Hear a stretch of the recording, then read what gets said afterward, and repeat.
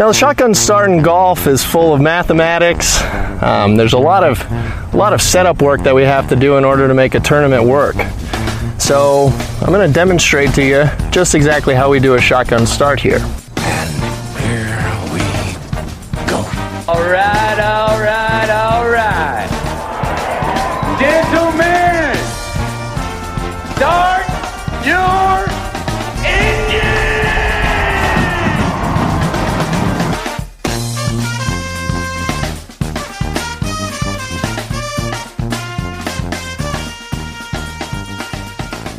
Greetings and welcome to a Monday edition of the Shotgun Start. It is May 22nd. Andy, how we doing? Brendan, I'm doing great. That was a fun major championship. I had a good time.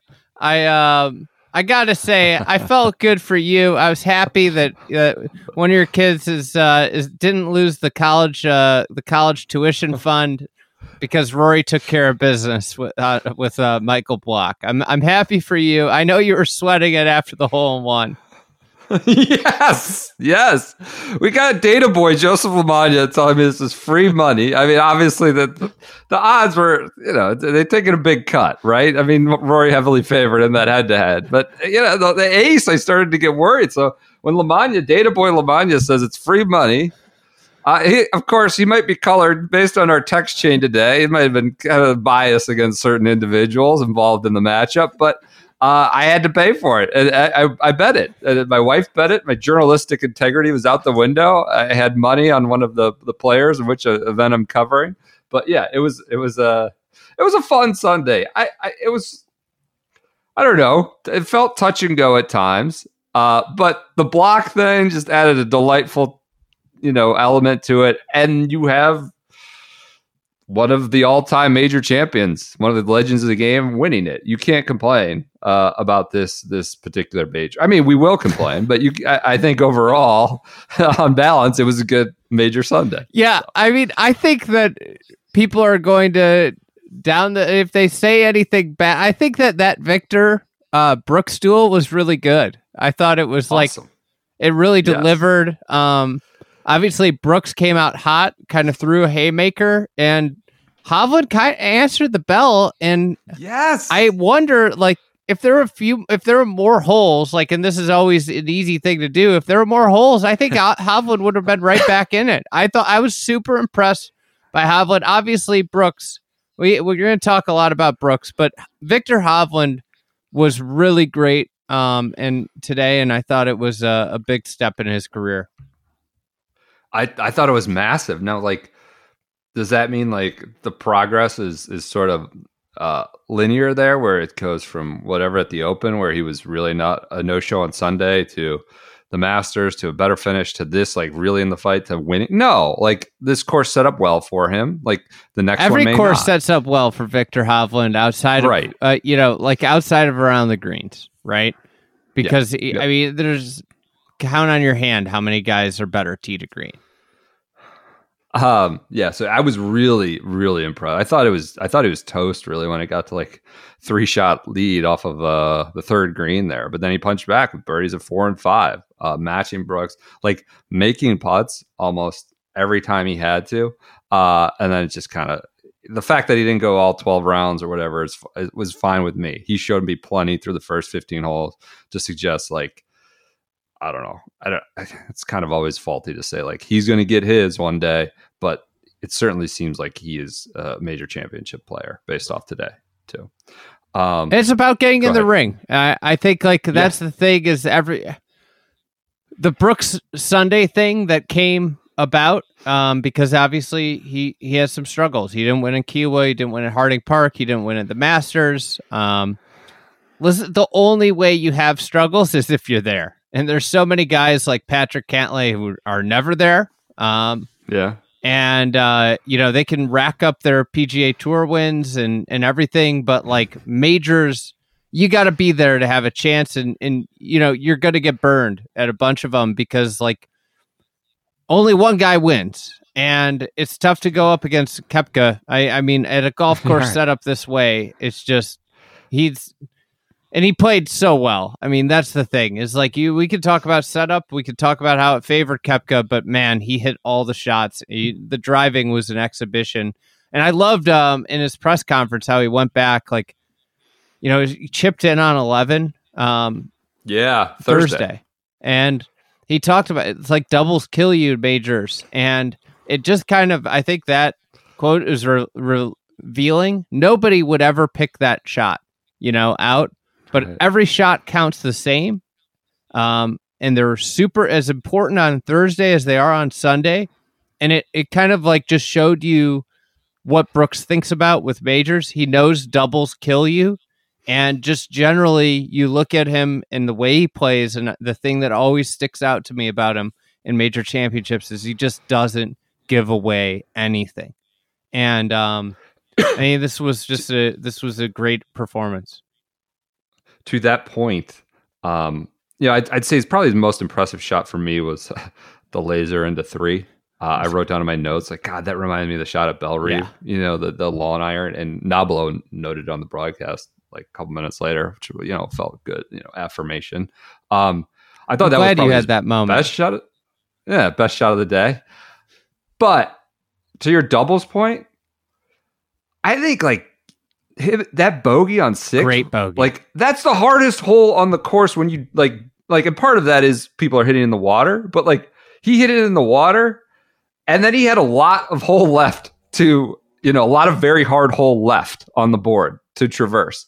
And I thought that was maybe like, you talk about not giving anything away, launching that to the back of the green. That was like an amazing shot, and then a clean 2-putt. So like that to me was a pivotal moment, because it was really like his first, that in 17, the drive on 17 where it's like real bad drives of the day. But that was an awesome bogey. That's a Brooks like major championship bogey.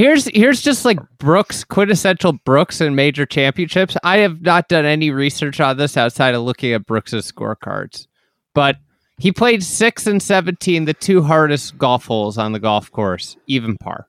I can't imagine many players, if any, played him better than that. Like those holes were kicking everybody's ass.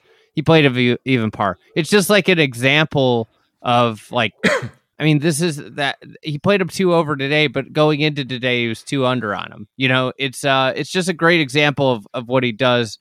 5 majors. Moves past Rory McIlroy. Really, if you take Phil out, you know, Phil and Tiger out, as real active players. I know Phil's active. I would hate to call someone as prolific on Twitter these days as inactive. No. But I would say, you know, if you take those guys out, you know, he's got the most active players. What's fascinating to me is like all these guys have like a 4-1 on 5-1 on PGA Tour wins or any type of win to major wins. Brooks is sitting there at like a 2-1 ratio. Yeah. Oh, are you counting Crooked Cat? Like, I'm counting his 2 live wins. I don't want the live bots coming at me. You know. Okay. Yeah, it's a staggering. So it just like it's an interesting thing because like. I think like when you start to talk about careers, like shitty wins muddy it, like, you know, frankly, and like you probably could go and make an argument. Somebody listening to this probably will try and make an argument that Jordan Spieth's career is better than Brooks's, but it's not. Like, no, I mean the guy's a machine when it comes to majors. The major record, when you lay it all out, is just out of this world. Jamie Kennedy had a tweet with some of the numbers compared to Tiger. 14% win percentage in majors. Tiger's career was 16. Now, you know, Koepka's likely not going to keep that clip. Tiger, we're talking about career versus Brooks at whatever he is, early 30s. You know, 50% top 10. Tiger was 45% top 10. So yes, he is on an incredible clip. I'll get personal for a second. Like, so I had a big, I turned 40 last week. And like, you know, you just do reflections. I don't usually do that, but I got reflective for a minute. And one of those was about my job. And you know, I've covered golf for like, specifically golf for like 10 years now. and did other sports before that. But I was thinking, like, in the context of watching, like, we were watching LeBron and Curry, and a lot of people were tweeting, like, we are so fortunate that we still get to watch these guys. And I was thinking about, like, the 10 years of majors that I've got to cover. Like, there have been, like, hardly any bad ones. And a lot of that has to do with the kinds of champions, like Spieth, whether you want to admit it or not. It started at Rory. Like, we're going back to 2013, say Adam Scott or Ernie at Lytham. I mean, you got to see the best champion there. It's been an insane decade of major championships. We've really been blessed as golf fans, like, with the kind of winners and the kind of, like, championships that we've had, by and large, for, a Baltusrol or like Keimer at Pinehurst. It's been an incredible decade. And, like, we're very fortunate to watch these guys. It was Rory at the beginning, and in that decade, the best of all is now Brooks Koepka. Right? I mean, that is very clear. And I starting to wonder, like, in the next decade, are we talking about someone?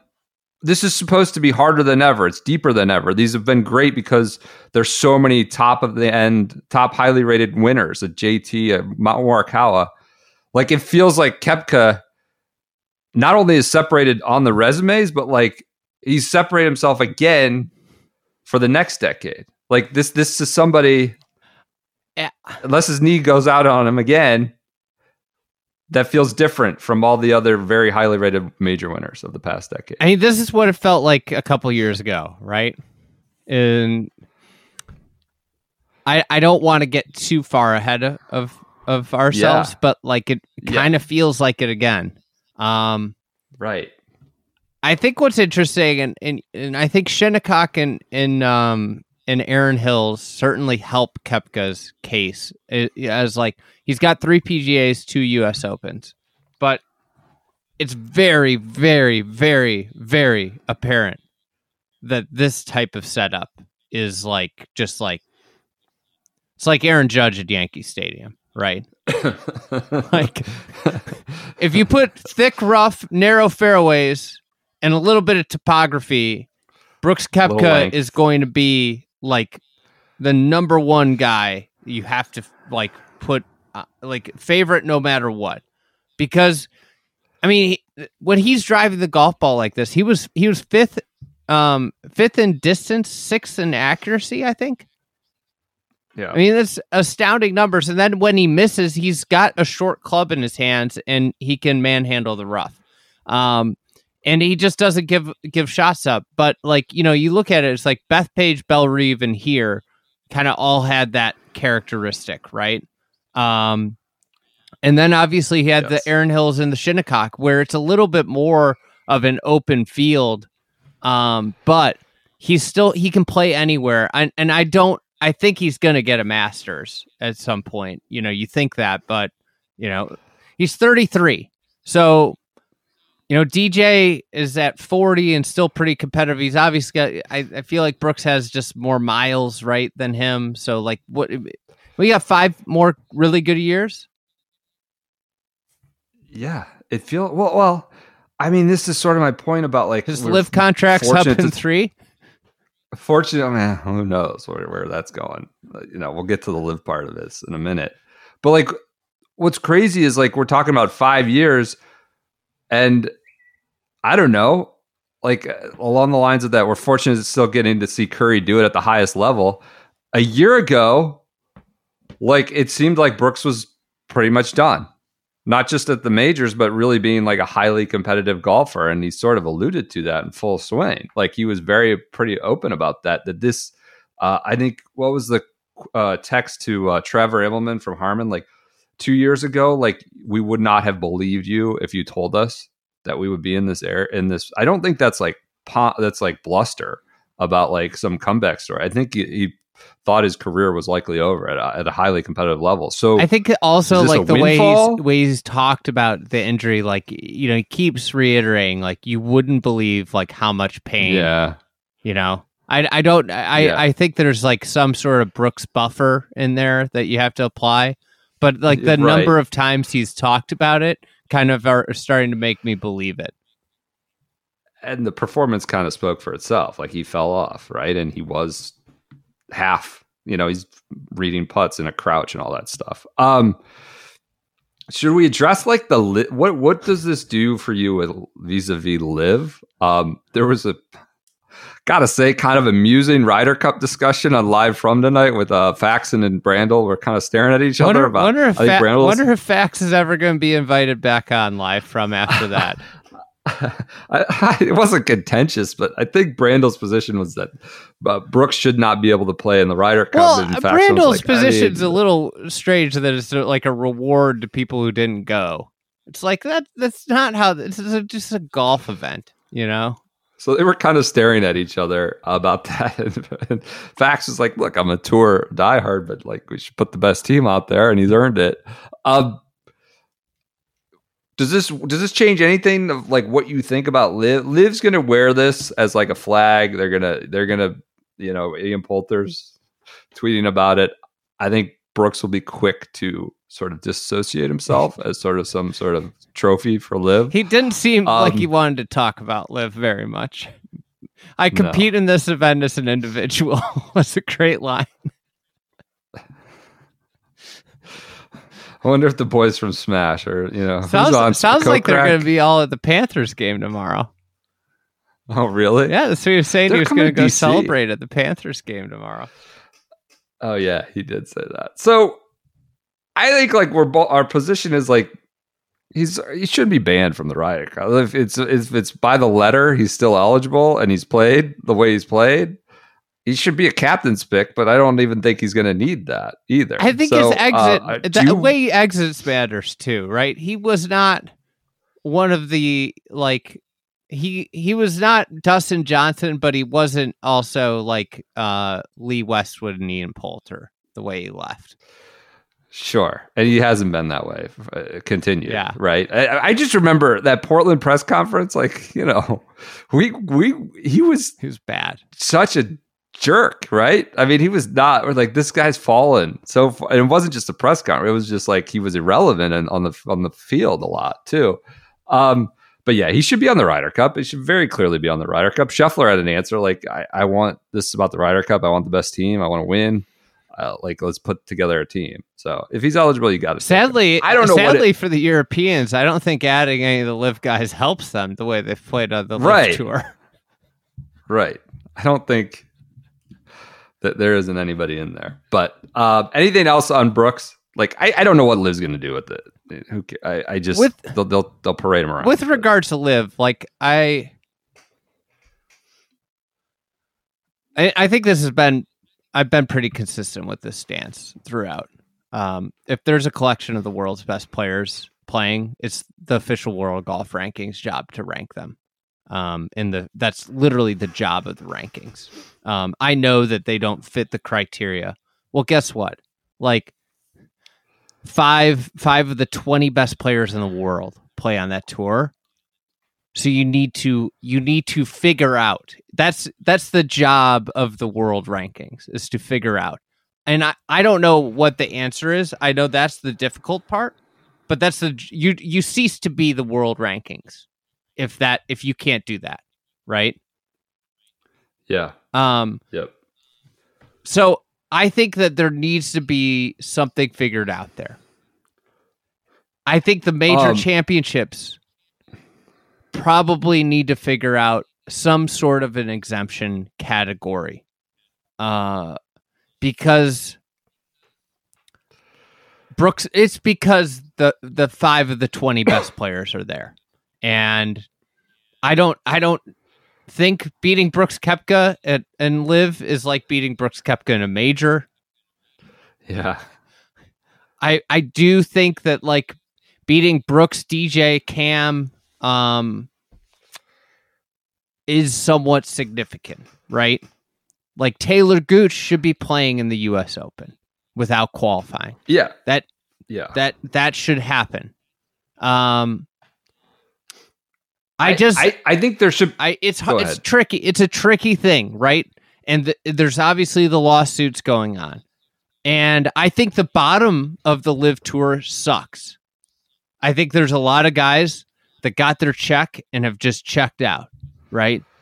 Well, and I think that's what makes this difficult is that you got guys that are just completely non-competitive out there. And, that's the difficult thing. There's no way to work in and out. And I get that that's a challenging thing, but you got to figure out a way, because I do think that some of these players add to the major championship. Yes, I agree. I think the players individually, to use Brooks's kind of term, the tour should be secure. I think should feel a little bit more secure in itself and confident in kind of Liv's product not being that that's great. The and thing. Like you said, a large part of that is these guys not being competitive and kind of checking out. And so, like, I think those two things can be true, that these guys are some of the best in the world and should have spots in majors. And then, like, that doesn't make Liv any more compelling, that Brooks Koepka plays there because he won the PGA Championship. It doesn't make Liv good tomorrow. It doesn't make that product any better. They're playing this week, right? Don't they have? Yeah. Trump DC. Oh, are you going? I don't know. I snuck up on me. I may try to go across the river. But are more people going to show up in DC because Brooks is there and he won? No, I don't think so. I don't think anybody else is going that wasn't going to go. And that's the thing, the false narrative that Liv believe. Oh, once we get a major champion, that's when it's really going to change. No, it's not. I think that's the problem with having a divisive, commissioner who decided to set the world on fire, and having funding that it has is what it's done is it's turned a lot of people off, right? And that's the problem with the league in general. I think I always think back to the PGL, and if it had been that regime without Greg Norman and with just a small percentage of Saudi backing, I think it would have been in a completely different place now. Maybe. And people wouldn't have been as turned off as they are about the league now. Yeah, I just think there should be a little more security, like we said. Brooks, any other thoughts on Brooks's win? It's a treat to watch him play major championship. I mean, he should be on the Ryder Cup team. Spectacular. Yeah, I agree. We got to talk about how he basically called his shot before. Yeah, I mean, the course sounds like it's whatever. It's going to be a tee to green deal, and the topography, like the up and down. I'm not saying it's Bethpage or Oak Hill, but it sounds like it's hilly and it's going to be tight with big rocks. Right? Yeah, I mean, before the week, I said it was Wingfoot mixed with Bethpage, right? Right. And I think he said about qualifying for the Ryder Cup, it's going to be hard to leave me off the team if I go second, first. Pretty good. It's unbelievable. I mean, there's nobody else in professional. This is why you have to like Brooks Koepka being in. No other player would say that. Everybody else would have been there's a lot of great players. If they picked me, it'd be great. That. I think that's the thing I love about the swagger. One other thing about the Bethpage comparison to here. Yeah. Was it the exact same thing, except he flipped round 4 and 1? Round 1 this week was the shaky one, and then he was just by far and away the best player in the field. If you flipped the round scores, if you just took one and moved it to round 4, he would have been 8 out ahead going into today. Yeah, 4. Yeah. I mean, going 66, 66, 67. Yes, that's right. He would have. Yeah, he would have been 7 ahead. That's a good point. Yeah. What did he finish? Was it 2 clear of DJ at Bethpage? I think that's how tight it got by the end. Which is, it does end up being about the similar distance. That's a good point. Should we do an ad read for our friends at Athletic Greens? And we gotta come clean on this one, folks. We need your help. We've been doing ad reads for Athletic Greens for a couple months now. Big mistake. We got a slap on the wrist email. We've been using the wrong URL. They've not been able to understand or track anybody who's done. Apparently, the fried egg one's doing quite well. But Shotgun was supposed to have its own URL, and we've never read it once. We're only in month 3, 4 of working together. Whoops, we're idiots. Yeah, we're idiots. We're idiots. So the URL for Athletic Greens is athleticgreens.com/shotgun. I'm not begging you to go there or asking you, imploring you. I'm just suggesting if you're so inclined, feeling it on this Monday, and you want your kind of daily foundational nutrition drink every morning, you don't have to worry about what vitamins and nutrients the rest of the day. Am I getting enough of this? Am I getting enough of that? Go to athleticgreens.com/shotgun. You could use the fried egg. Well, we don't want to scare you away from that one. But Shotgun has a little catching up to do because we're freaking idiots. So we apologize to them. Listen, so. there was a lot of thirst around the grounds at Rochester, and if you're gonna drink something, Blocky boy, drink something, healthy. This gets me off to the best start every morning. So quench your thirst in the morning with something that just gets you started, revved up for the day. AG1. I've really liked it. I've enjoyed my now I'm going on like 6 months of AG1 in my life. It's great. Supports the immune system. It's a foundational nutrition drink. You just set it up as your morning ritual. I do it and then coffee. But yeah, AG1 by Athletic Greens. They've been a great partner of ours, supporter. They understood our idiocy. Didn't get at us too hard about it. But I'm glad they caught it before month 4 as opposed to whatever it is, month 6 or 7. But athleticgreens.com/shotgun will get you a year supply of vitamin D, free 1-year supply of vitamin D, and 5 free travel packs with your first purchase of Athletic Greens. Just a good thing to mix into your morning routine. Good thing to get in your body. So, all right, let's continue on. Do you have any other Brooks cleanup, or we hit him? Like, look, the superlatives are out there. I guess one last thing. What do you think's a realistic number that he could get to? This is the game kind of we do. I mean, that's the big question now, right? Right. If he stays healthy, is always a question too. I think I kind of think you go like for the next 5 years, maybe he's healthy. So that gives him 16 cracks at it. 2 more? 7? I don't think that's crazy, right? You got to think like... Yeah.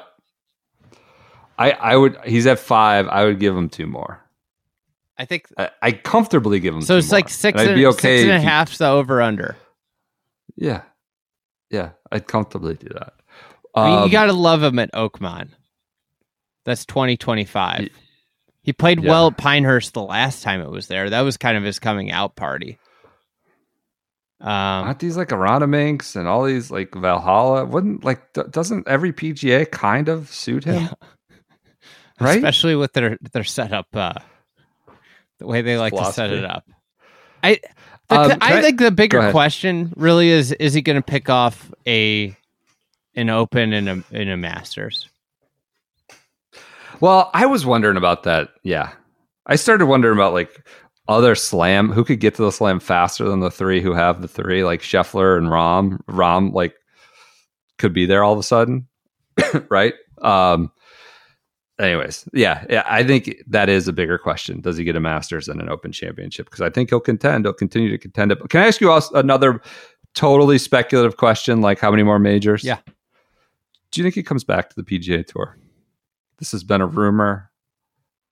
I don't think necessarily like with a ton of, I don't know. It's just been a rumor. It's been thrown around there that he's somebody who's like kind of sniffing around. Obviously, he seems to still have good relationships with a lot of like playing practice rounds with some of those guys.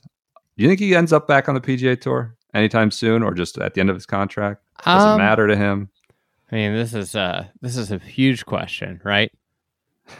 Yeah, I'm not telling you to say something. I don't think anybody will know, but like I think he kind of I don't think he expected to be this healthy again and this fast. And I think he probably misses it in a way he didn't expect. Everything that's not a major, whether it's live or a designated event, like just doesn't tend to do it for Brooks. Although he kind of said differently on the full swing. He I don't know. He seemed like he held tour events in higher regard than we've always heard. but I think he does. I think he's healthier than he thought he would be and might miss the PGA Tour. Anyways, speculation. I don't know. I think he could come back. I mean, the reality is, like, if it's a 4 or 5 year deal, we're halfway there. I mean, this is the thing I think that I realize in my life covering golf, just how quickly the years go by in golf. It's a little bit different than other sports, right? Because the careers are just longer. The primes are a little bit longer, and that's a fascinating thing about Brooks too. Is that sure he was young-ish when he won his first one, but like you get these great players and they tend to have like 10-year windows, right? His 10-year window goes to 2027, really, right? 26.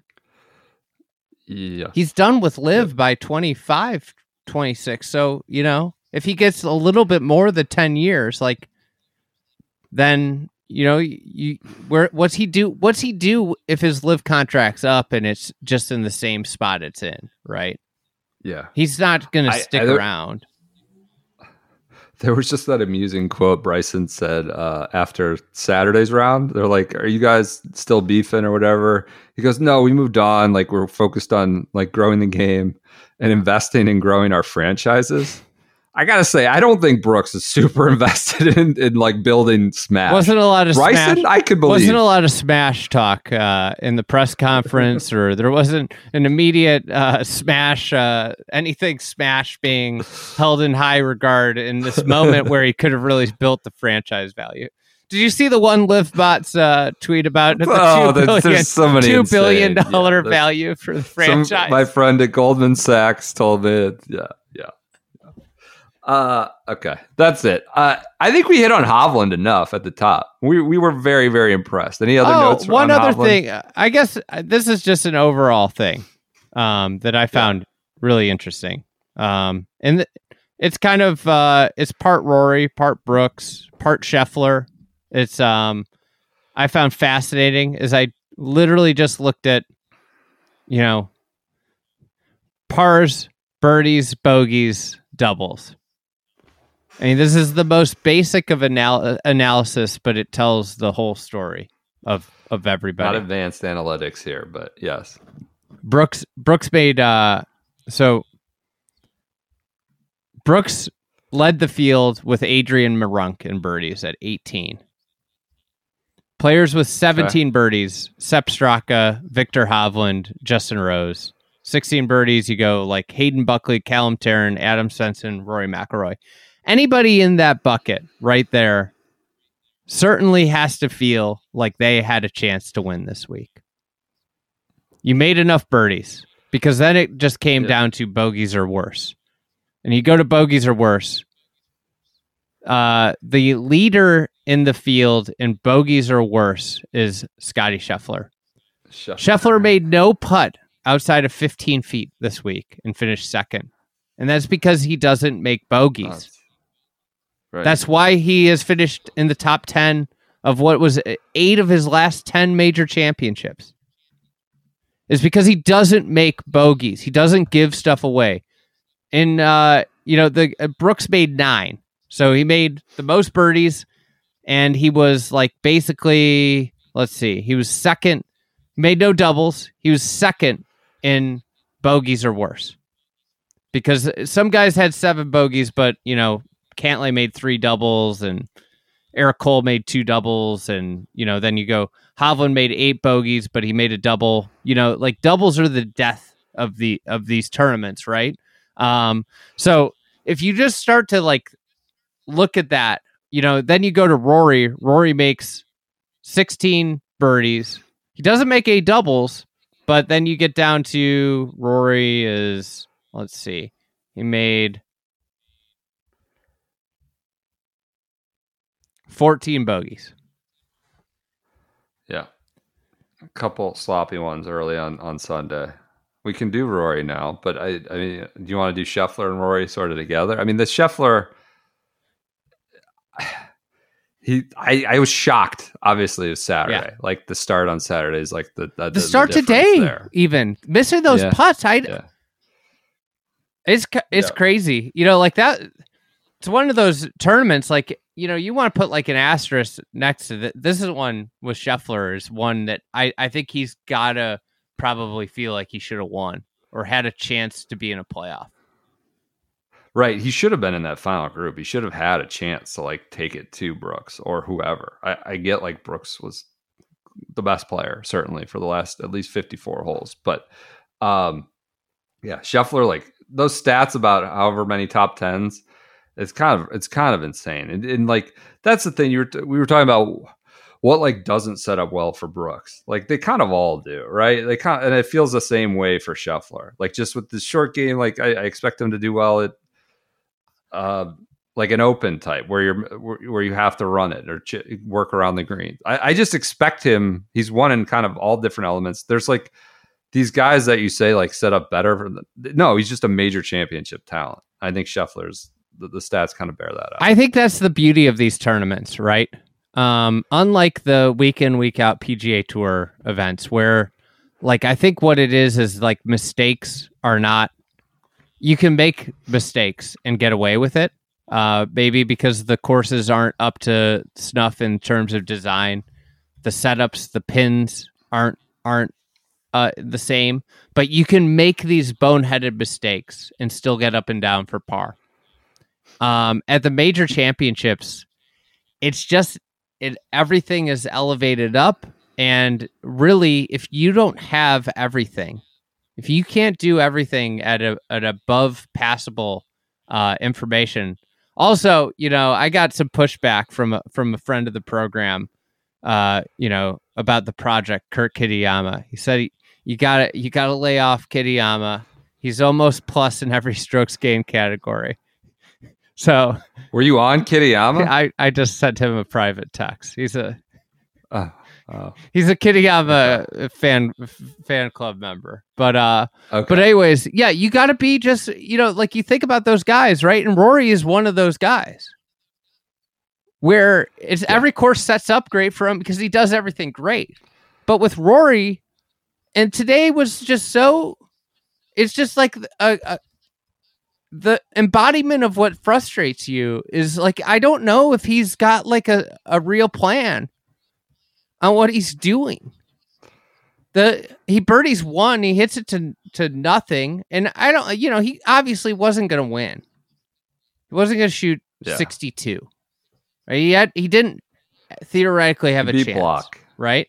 He beat head-to-head Block. Yeah, but that's all I care at about. the end of the day, he could have been in the mix on the back nine, which is really what you're trying to do at these things. Is like give me a chance to win on the back nine, and what holds him back is this is silly bogeys. Like Mr. Green. Yeah, so he's right in the middle of the fairway, and it's like the only thing you can't do there is hit it right. You just can't give away shots. Like if you hit it right, you're making a bogey. It's like a foregone conclusion if you miss that pin right.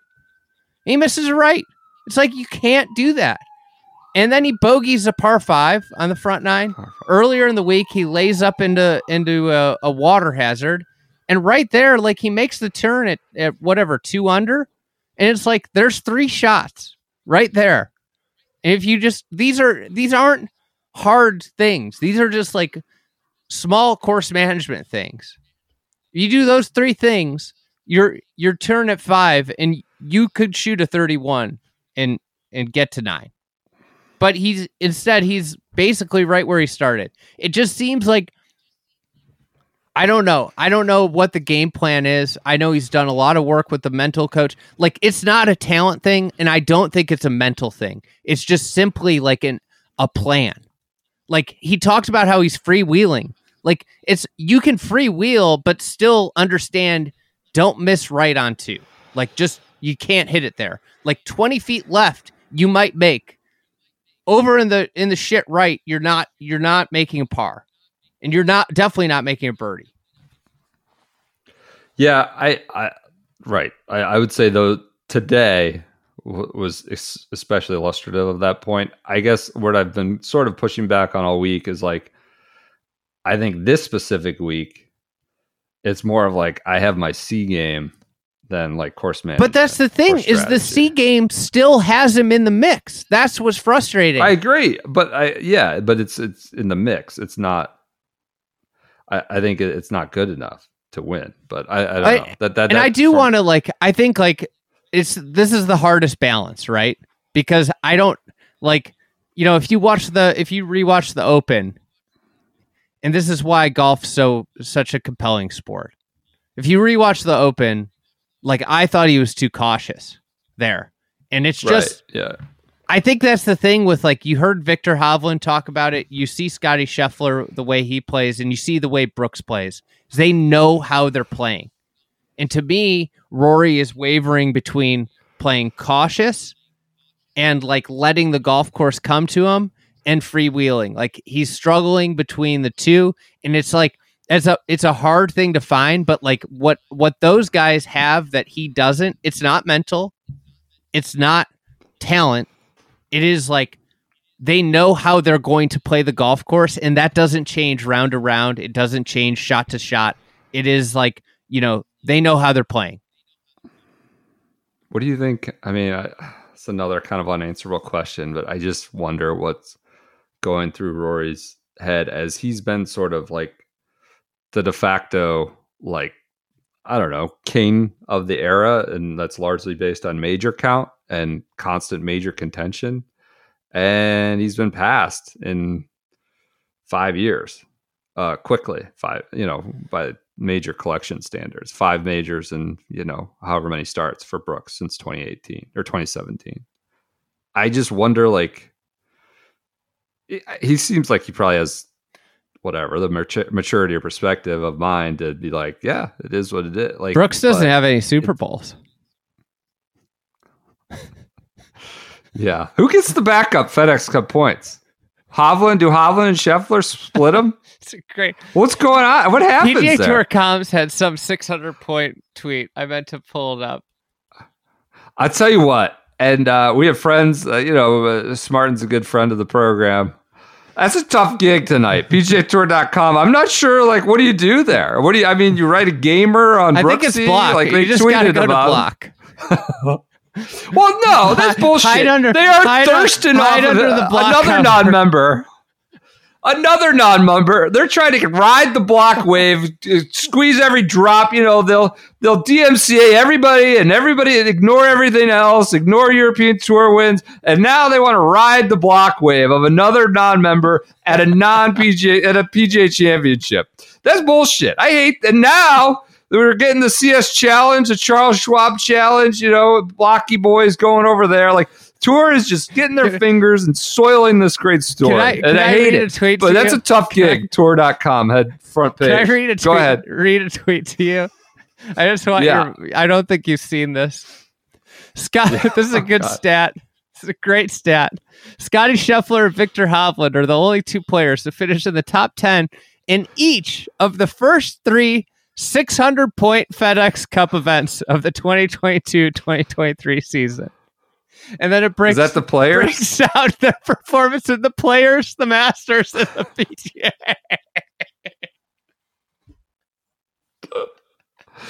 Oh, the Tour did tweet like Brooks Koepka wins the PGA Championship. Well, remember Brooks last Koepka, year they said period. Brooks Koepka misses all 4 major cuts in all 4 majors. Yeah. Oh my God, Block he's on the Golf Channel set right now. He's got his wrist taped up, hasn't showered, hasn't changed. The guy's going to be there until midnight doing appearances. I think he had a couple beers before this appearance. He's going to be there midnight doing appearances. Yeah. Anyways, that's curious to me. Do you think Rory's sort of, I don't know, wounded, searching? I don't think he should be impacted at all by being passed by Brooks. No, I don't think he should be, because like if you look at there's a lot of ways to look at this, right? Major championships is one thing, but like no other player. I mean, Rory's been a top 14 player since 2008. Yeah. I mean, nobody touches that. Like the consistency the, like down year excellence.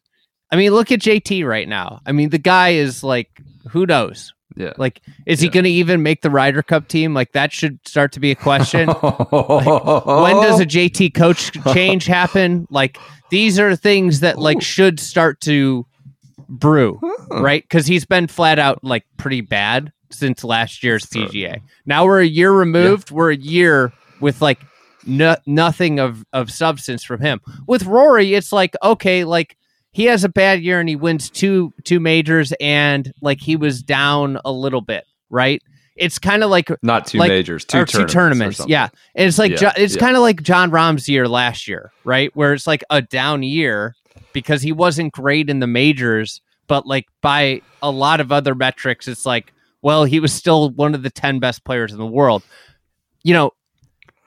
Brooks has had down years, right? And so it becomes like, that's the tough thing. Like, it's how do you measure who's best in golf is very challenging, right? Because there's a lot of different, and the consistency and longevity of Rory. Like, I mean, Rory still seemingly has probably 6+ more years. He hasn't had any big injuries. So from that standpoint, I think this is like, I don't think there should be any mental scar tissue. It should just be like, hey, like, let's be tight. Like, what do all these guys that are beating me in majors have in common? They don't make bogeys. I make shitloads of bogeys. How do I'm just as good as them. Like, it's not a talent thing. Like, he's got an unbelievable short game. He's a great putter. He drives the ball better than anybody. Like what? So it's just like, why am I making more bogeys than everybody else? Yeah. I think there's a, not shell shock, but like a little sting of the major count not having that card anymore, or at least in Brooks doing it and with Rory having a 4-0 lead. But like to my earlier point, yeah, like he is still as good as anyone at these majors. He is as good as anyone at these majors. Now he's not won them, but and we're talking about like 10, 15 year run at it. And it doesn't seem like he's going to slow down at all. He doesn't do that. He doesn't dip. He doesn't fall off the face of the earth. He missed the cut of the Masters, and it's like a total shock. I texted a group of my friends. I saw these odds on like Wednesday. He was plus odds to top 10, and I sent it's like, this is the thing with Rory, is I sent my buddies a text. I was like, this is the best bet you can make. Plus odds on Rory to top 10. Like, what are the chances he doesn't top 10 two Masters or two majors in a row? Two majors. Right? Like, it's just, that's just probably not going to happen. So like, I mean, I think that's like an important, like, sure, has he not won? No. But like, I think that and it's a really easy storyline to be like, hey, he hasn't won, but like, he's been there. And that's what these things are, is like, a lot of times it's a bounce here, a bounce there. But I think for him, you got to look at like, why aren't the bounces going my way? And could it be because maybe I'm creating some bad bounces for myself?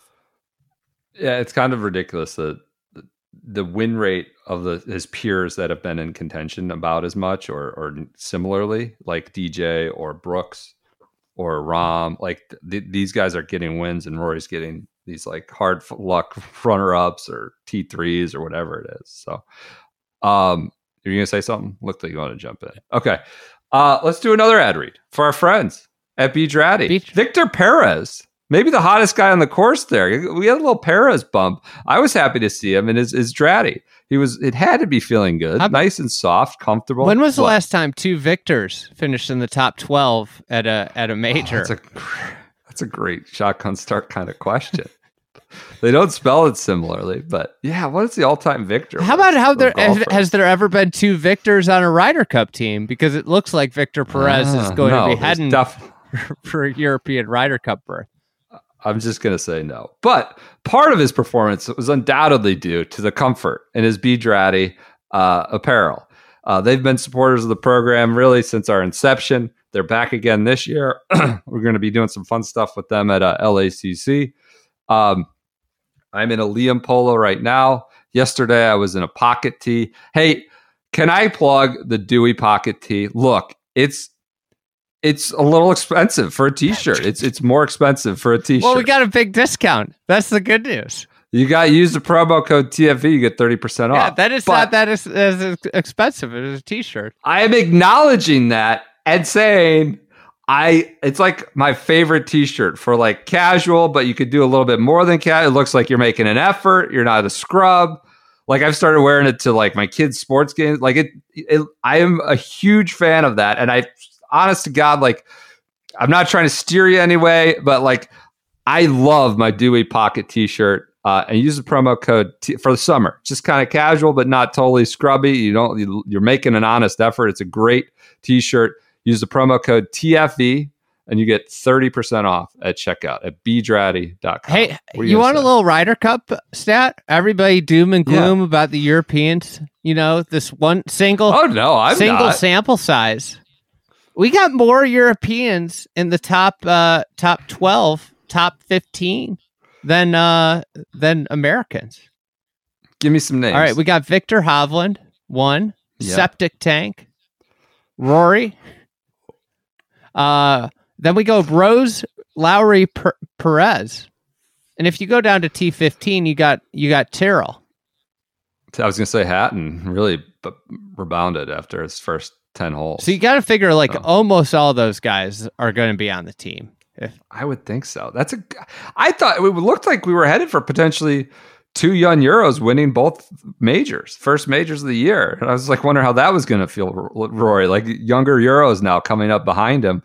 But then you go. I think they're in good Americans, shape. Now, what does it mean for September? Americans, it's just it's Brooksy, Chef, Brooksy, Scheffler, yeah, and then Bryson, who's not going to be on the Ryder Cup team. He's not getting a pick. Thick Boy is not getting a pick. I just can't see it. And then you get down, and then it's Cantlay at T9, and Eric Cole at T15, who's not going to be on the team. Like, wow, Cantlay backdoored his way. Oh my God, yeah, he played.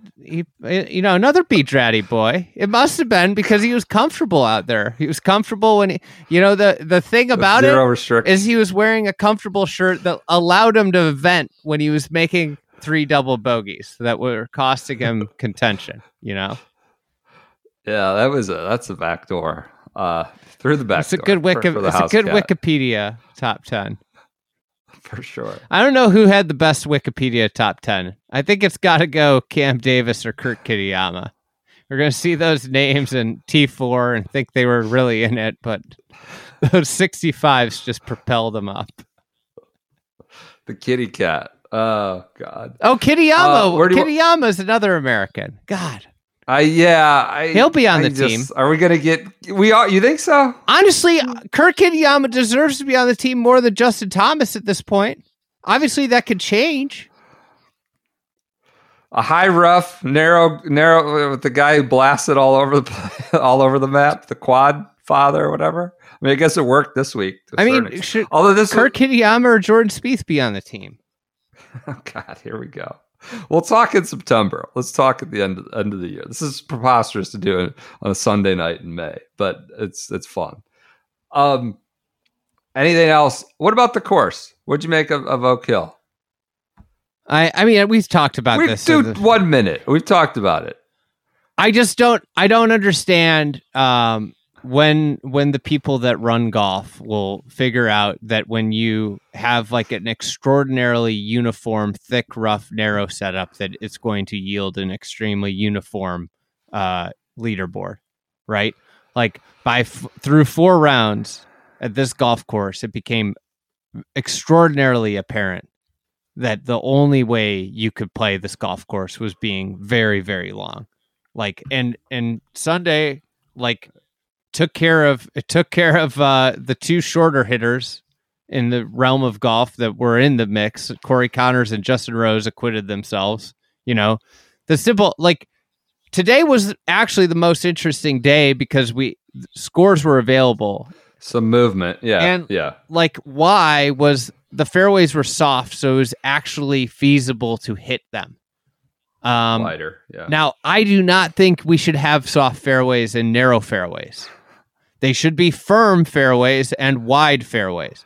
Firm fairways that play effectively smaller.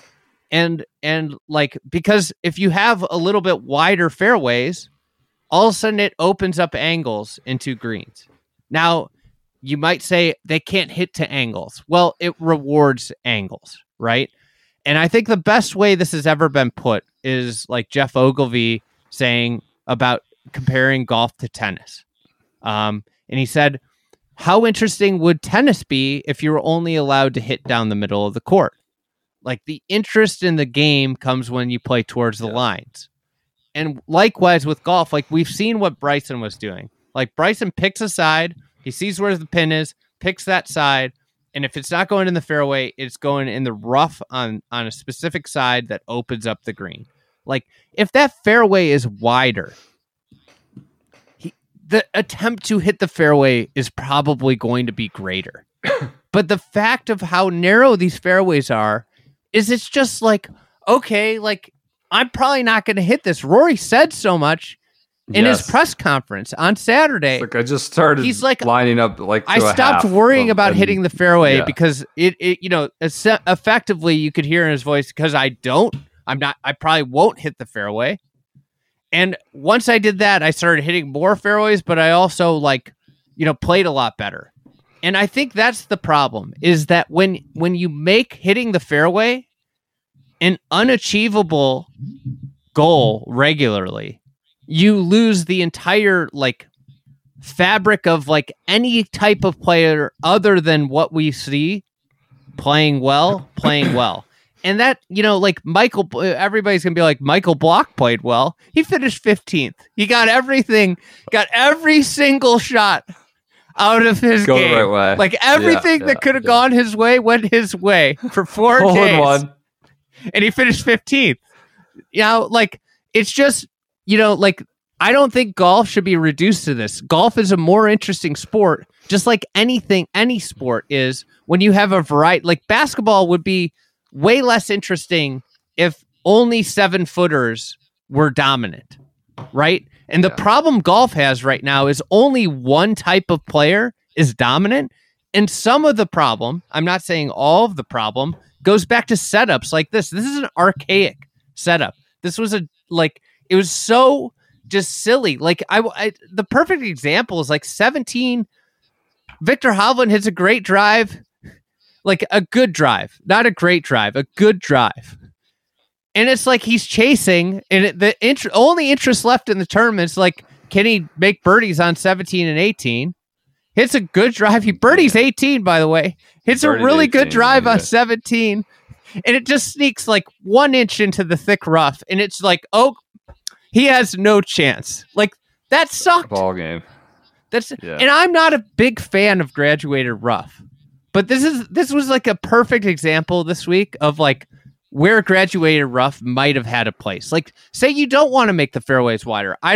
Say you don't want to make the fairways wider. It can't be just chop it out rough, an inch off the fairway, and then you get rewarded if you hit it into the fans like Brooks did on 9. That's silly. This is just, you're missing the point. The best rough is unpredictable rough. It's not this rough that was super predictable and you just chop it and hope you can run it up to the front edge. And that's what you saw. It kind of got it was really fun to watch this tournament when guys were in the fairway. When they were in the rough, it got really boring. Yeah. that was the point I was going to say. Saturday I thought was kind of not just for the weather, but Saturday, Friday, it got kind of dull. And by the end of the championship, we did sort of have the winged foot dynamic in play, right? With the leaderboard. It's the same guys thing. were just sending it as farthest up, and because Beth Page, winged foot, anywhere that does narrow fairways, thick rough, and has, this is the way it's going to play out. So I thought it was a slog those first couple days. Firmness on Thursday was fun, but I thought Sunday, and this is probably due to your softness, functionally they were wider. Sunday, we were allowed to see some of the talent of Brooks and Victor in that final group, and that's not to suggest it it doesn't answer your variety argument or your point that way. But Sunday, I felt like we had a little bit of excitement. We were able to see some of that, like, unparalleled sort of talent and shot making, often from the fairway, because, they were hitting more of them, some and par threes, quite honestly, shots into par threes too, was what popped for me. Yeah. Like, what I don't get about the game is that, like, the way you play a hole is a multi-part answer, right?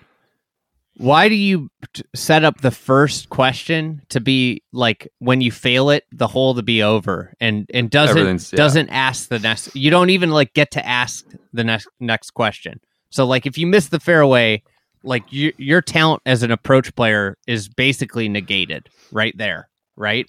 Mm-hmm.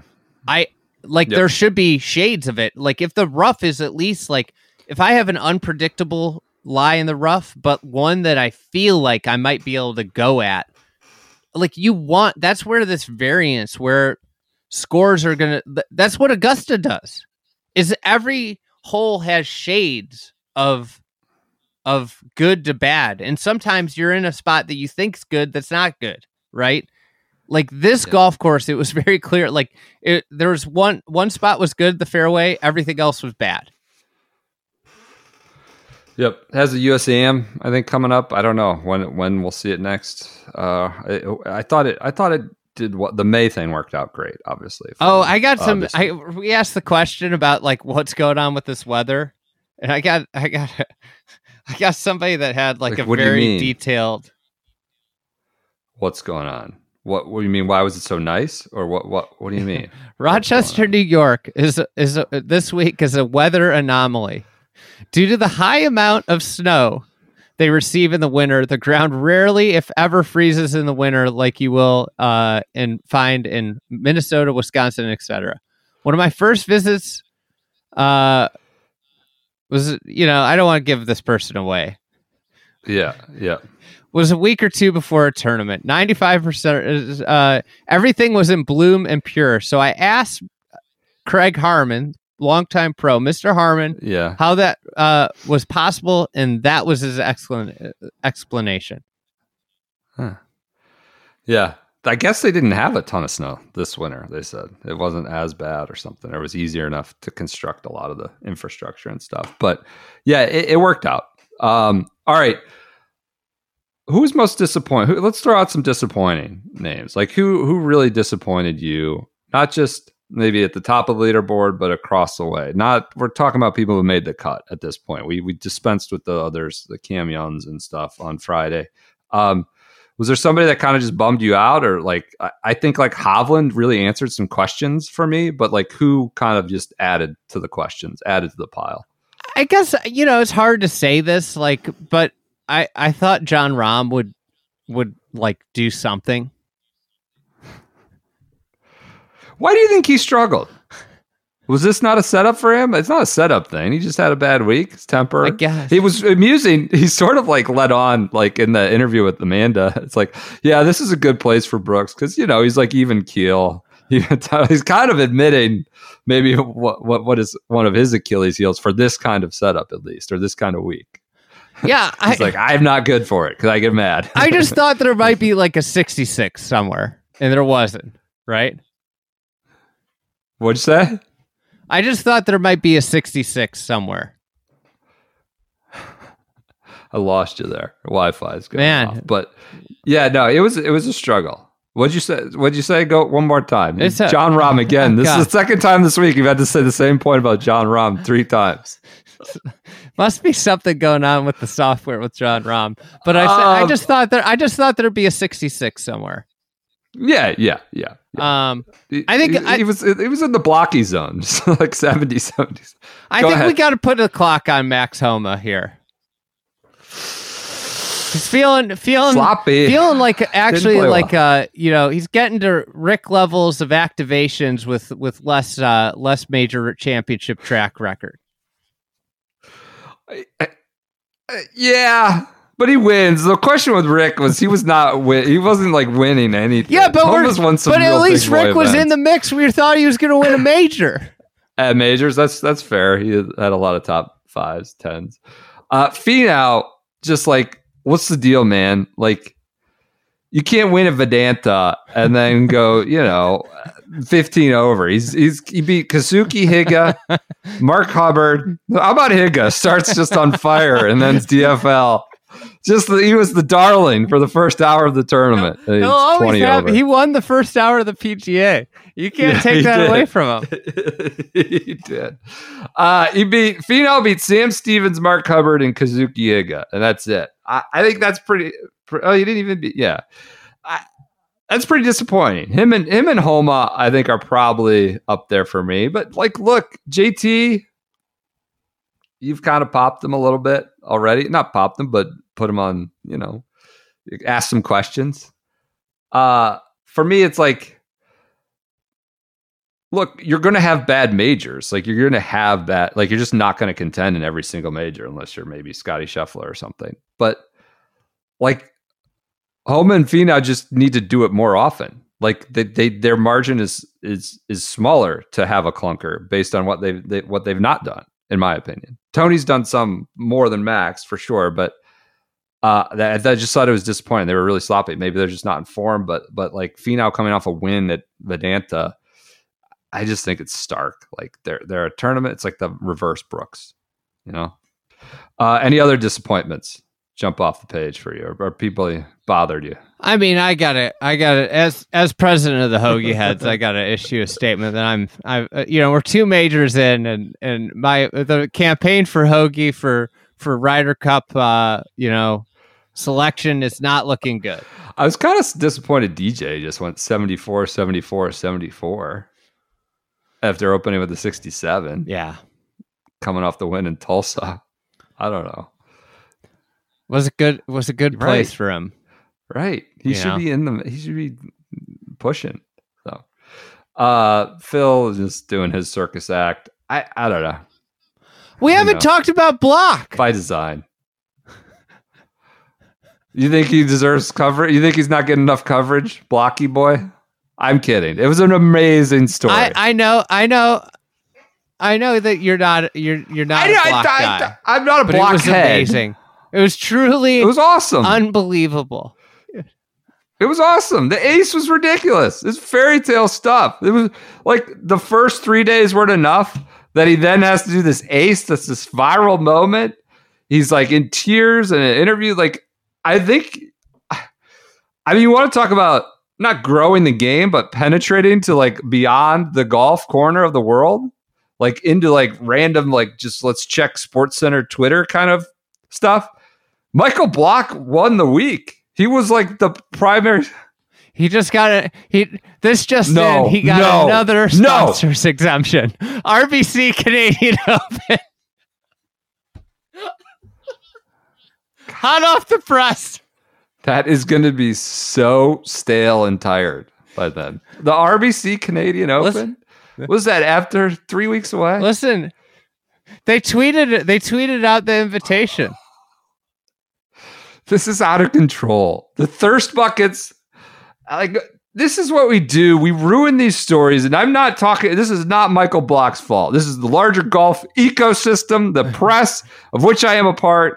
We beat these stories to death. We ruin them. We ruin their appeal, their innocence, and like, well, this is going to be terrible. Why do we have to do this to ourselves? Can we just cherish this week? Now we got to go watch him at RBC, shoot 78, or like, I just like, and everybody's trying, and it's not because it's not some pure innocent, I want Michael Block, I love him. No, you're thirsty, and you're trying to catch a little bit of the back edge of the wave. It's just like, why can't we just appreciate this miracle, credible week? So anyways, can I ask you a question?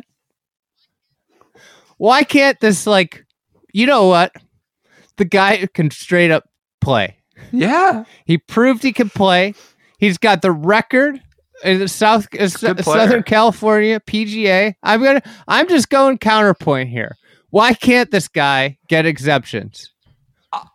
There have been far worse exemptions extended. There's far worse exempt players on the PGA Tour than Michael Block. So you know what? I don't think this isn't a Mike Vasacki story where like Mike Vasacki hadn't done anything to show anybody that he could actually play. Exemption. I tweeted.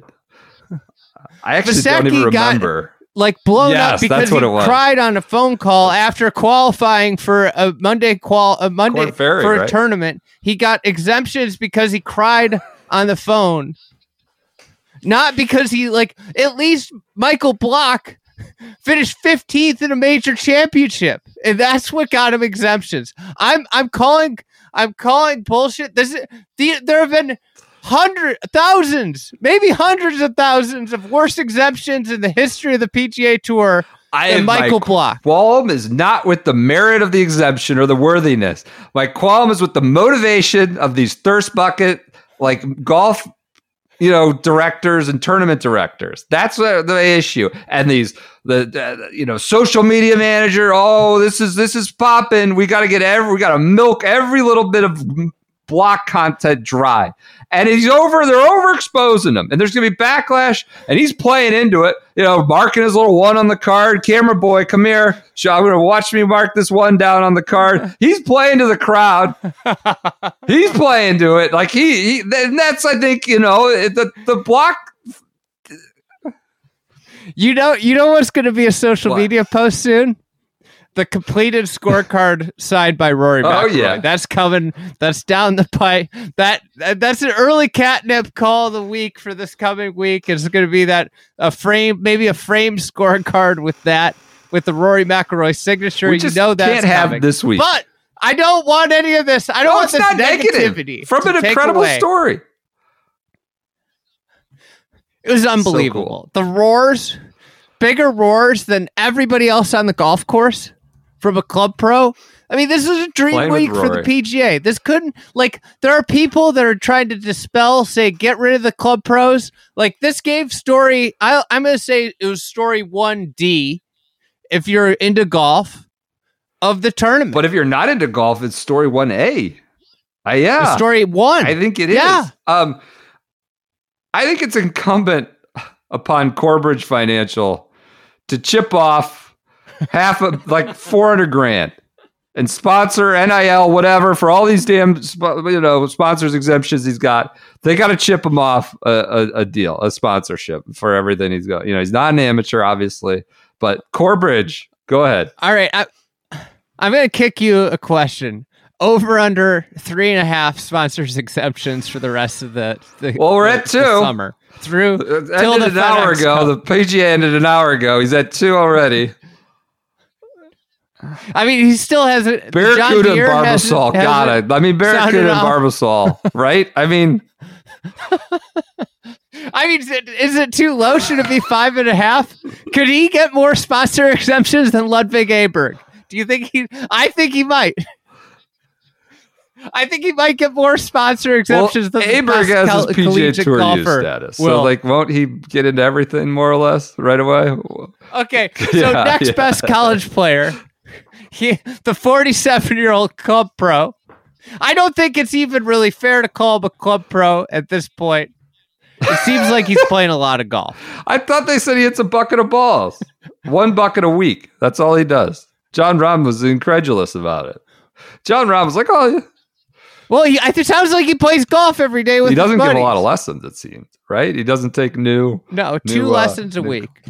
Did you see the commercial with him in it from Wayback Machine? I sent it to the chain that you've been popping. We had a text chain where Michael Block was the subject of approximately 175 text messages on Sunday. Yeah. Just anyways, he plays into it a little bit. He's milking it. He's playing. He's like, no, didn't go in. No, what? No, it didn't. People are just losing their mind, and Rory's coming back to high five you because, come on. Anyways, he was great. That was his response to every single one. It was the immediate response was no. I think it's going to continue to play out that way. But unbelievable up and down to get the exception. And when is the PGA just going to make any PGA pro, low pro who makes the cut should just be exempt the next year? It's simple. He shouldn't have been. I mean, I know that made the 15th better, but like you should, if you make the cut and you're the low pro, it's so rare. Like it's such a You're hard one of the achievement 20 for the next year for these guys. And this is your championship. Just make you the 21st guy. If you make the cut, you should get in. Yeah. And he was like, I'm not trying to be overly negative. Like when as soon as he did that walk and talk on 14, it like popped for me. He's got a ton of personality, super enjoyable interview and insightful even. So like, and it just kind of took off from there. Ridiculous. All the way down through the end to the hole in one and the up and down. Did you agree with Jim Nantz? That was one of the all-time up and downs. I almost tweeted about that quote, and I was so happy to see Big Randy step in front of the fire, the oncoming fire, and just take one. Something had to be said. That was the most. I mean, are we talking like Ogilvy getting up and down in front on the 18th at Wingfoot from in front of the giant false front? That's where that's what it's equal to. Like, is that really where we're putting it? Is it in the pantheon? Spieth, right of 18 on Saturday night at Augusta. Yeah. There's been some good up and downs. I don't know. Nance is. I mean, everybody was swept up in Block Mania for a T15. For a T15. People were swept up in Block Mania, and it seems like Block Mania is going to be with us for a few more weeks at least. Good for him, and he'll be back. I'm looking at this commercial. All I'm saying, the guy's been the Southern California PGA Player of the Year for like 11 of the last 12 years or something. Yeah, he's a good player. Plays with Cantlay, and there's no way you literally do not just like. There's no way you could just back your way into like out of luck a T15 at a major. Like, sure, did he get some good breaks? Absolutely, but like the guy could play. I wouldn't surprise me if he made some cuts. Everybody's thirsting, and he's only hitting a 260. Everybody's thirsting for the block bump. You got like Joe Pompliano, these people who do these viral threads and newsletters about like, let me tell you about Michael. Guy hasn't watched a shot of golf in 5 years. They're trying to get off the Michael block bump. So it's amazing. They might as well just station a full-time cameraman at Arroyo Trabuco. Just have him there all the time for these tour stars. Just get the tour staffer. Just get him a nice long-term Airbnb in Southern California, because it seems like he's going to be out there a lot. They're going to be. I would predict no fewer than 3 of the PGA Tour's 100 conference rooms at the Global Home were occupied with block content meetings, block Mania meetings tonight and tomorrow. At least 3. They will have that soup to nuts social. Everything going for the next, 3 weeks. They will make sure Arroyo Trabuco's covered with one of the producers there. They will have it covered. Block Mania is continuing. Really like whatever. One of the all-time stories, though, in recent years at the PGA Championship. One of the most miracle, ridiculous stories of how it kept lining up. It's like Rory is the playing partner. Like, that's insane, right? The walk and talk on Thursday was incredible. Make the cut. Rory is a playing partner. Now an ace. Now that 18, it just kept building on itself. It sounds like he'll be in full swing too. Maybe there'll be a documentary on him too. So, I think that does it. You got anything else on the? Bryson came in with Brooks winning validates live. Validates everything we've said from the beginning, that we're competing at the highest level and we have the ability to win major championships. No one. This is you guys are great players. This is total deflection. Examine your product. That's the issue. Examine the motivations and your product for your product. You're gonna like this. You're gonna like the second half of the quote. I really hope people can see the light now that we're trying to provide the game of golf with something new and fresh. I think at the end of the day, both sides are going to have to come together at some point. It's for the good of the game. It's for the good of the game. Suing them, maybe. And you got the lawsuits. I don't know. I'm very. That's what the most money's for, important Bryson. tenor and tone, and this is Brooks's. I mean, Bryson's expected. We'll see what Brooks. So, like, Brooks could probably add some validation to it, like if he talks like personally about it, but I don't think he's going to. So we'll see. Anything else on the PGA Championship? It was a strong Sunday. A good to great championship with a great champion. On to LA. I'm jacked. Yeah. For LA. I think it's going to be spectacular. I'm really excited, and it's going to be different, which is nice. We're going to have really we'll have such good variety in the 3 tests or in the 4 tests of. Is there anyone who contended here? So, I don't want to do an LA preview, but let's talk about it related to the PGA. Anyone who contended here got a little juice, a little pop, like, oh, that's nice. Who has zero chance at LA? Like, you won't be seeing him pop again.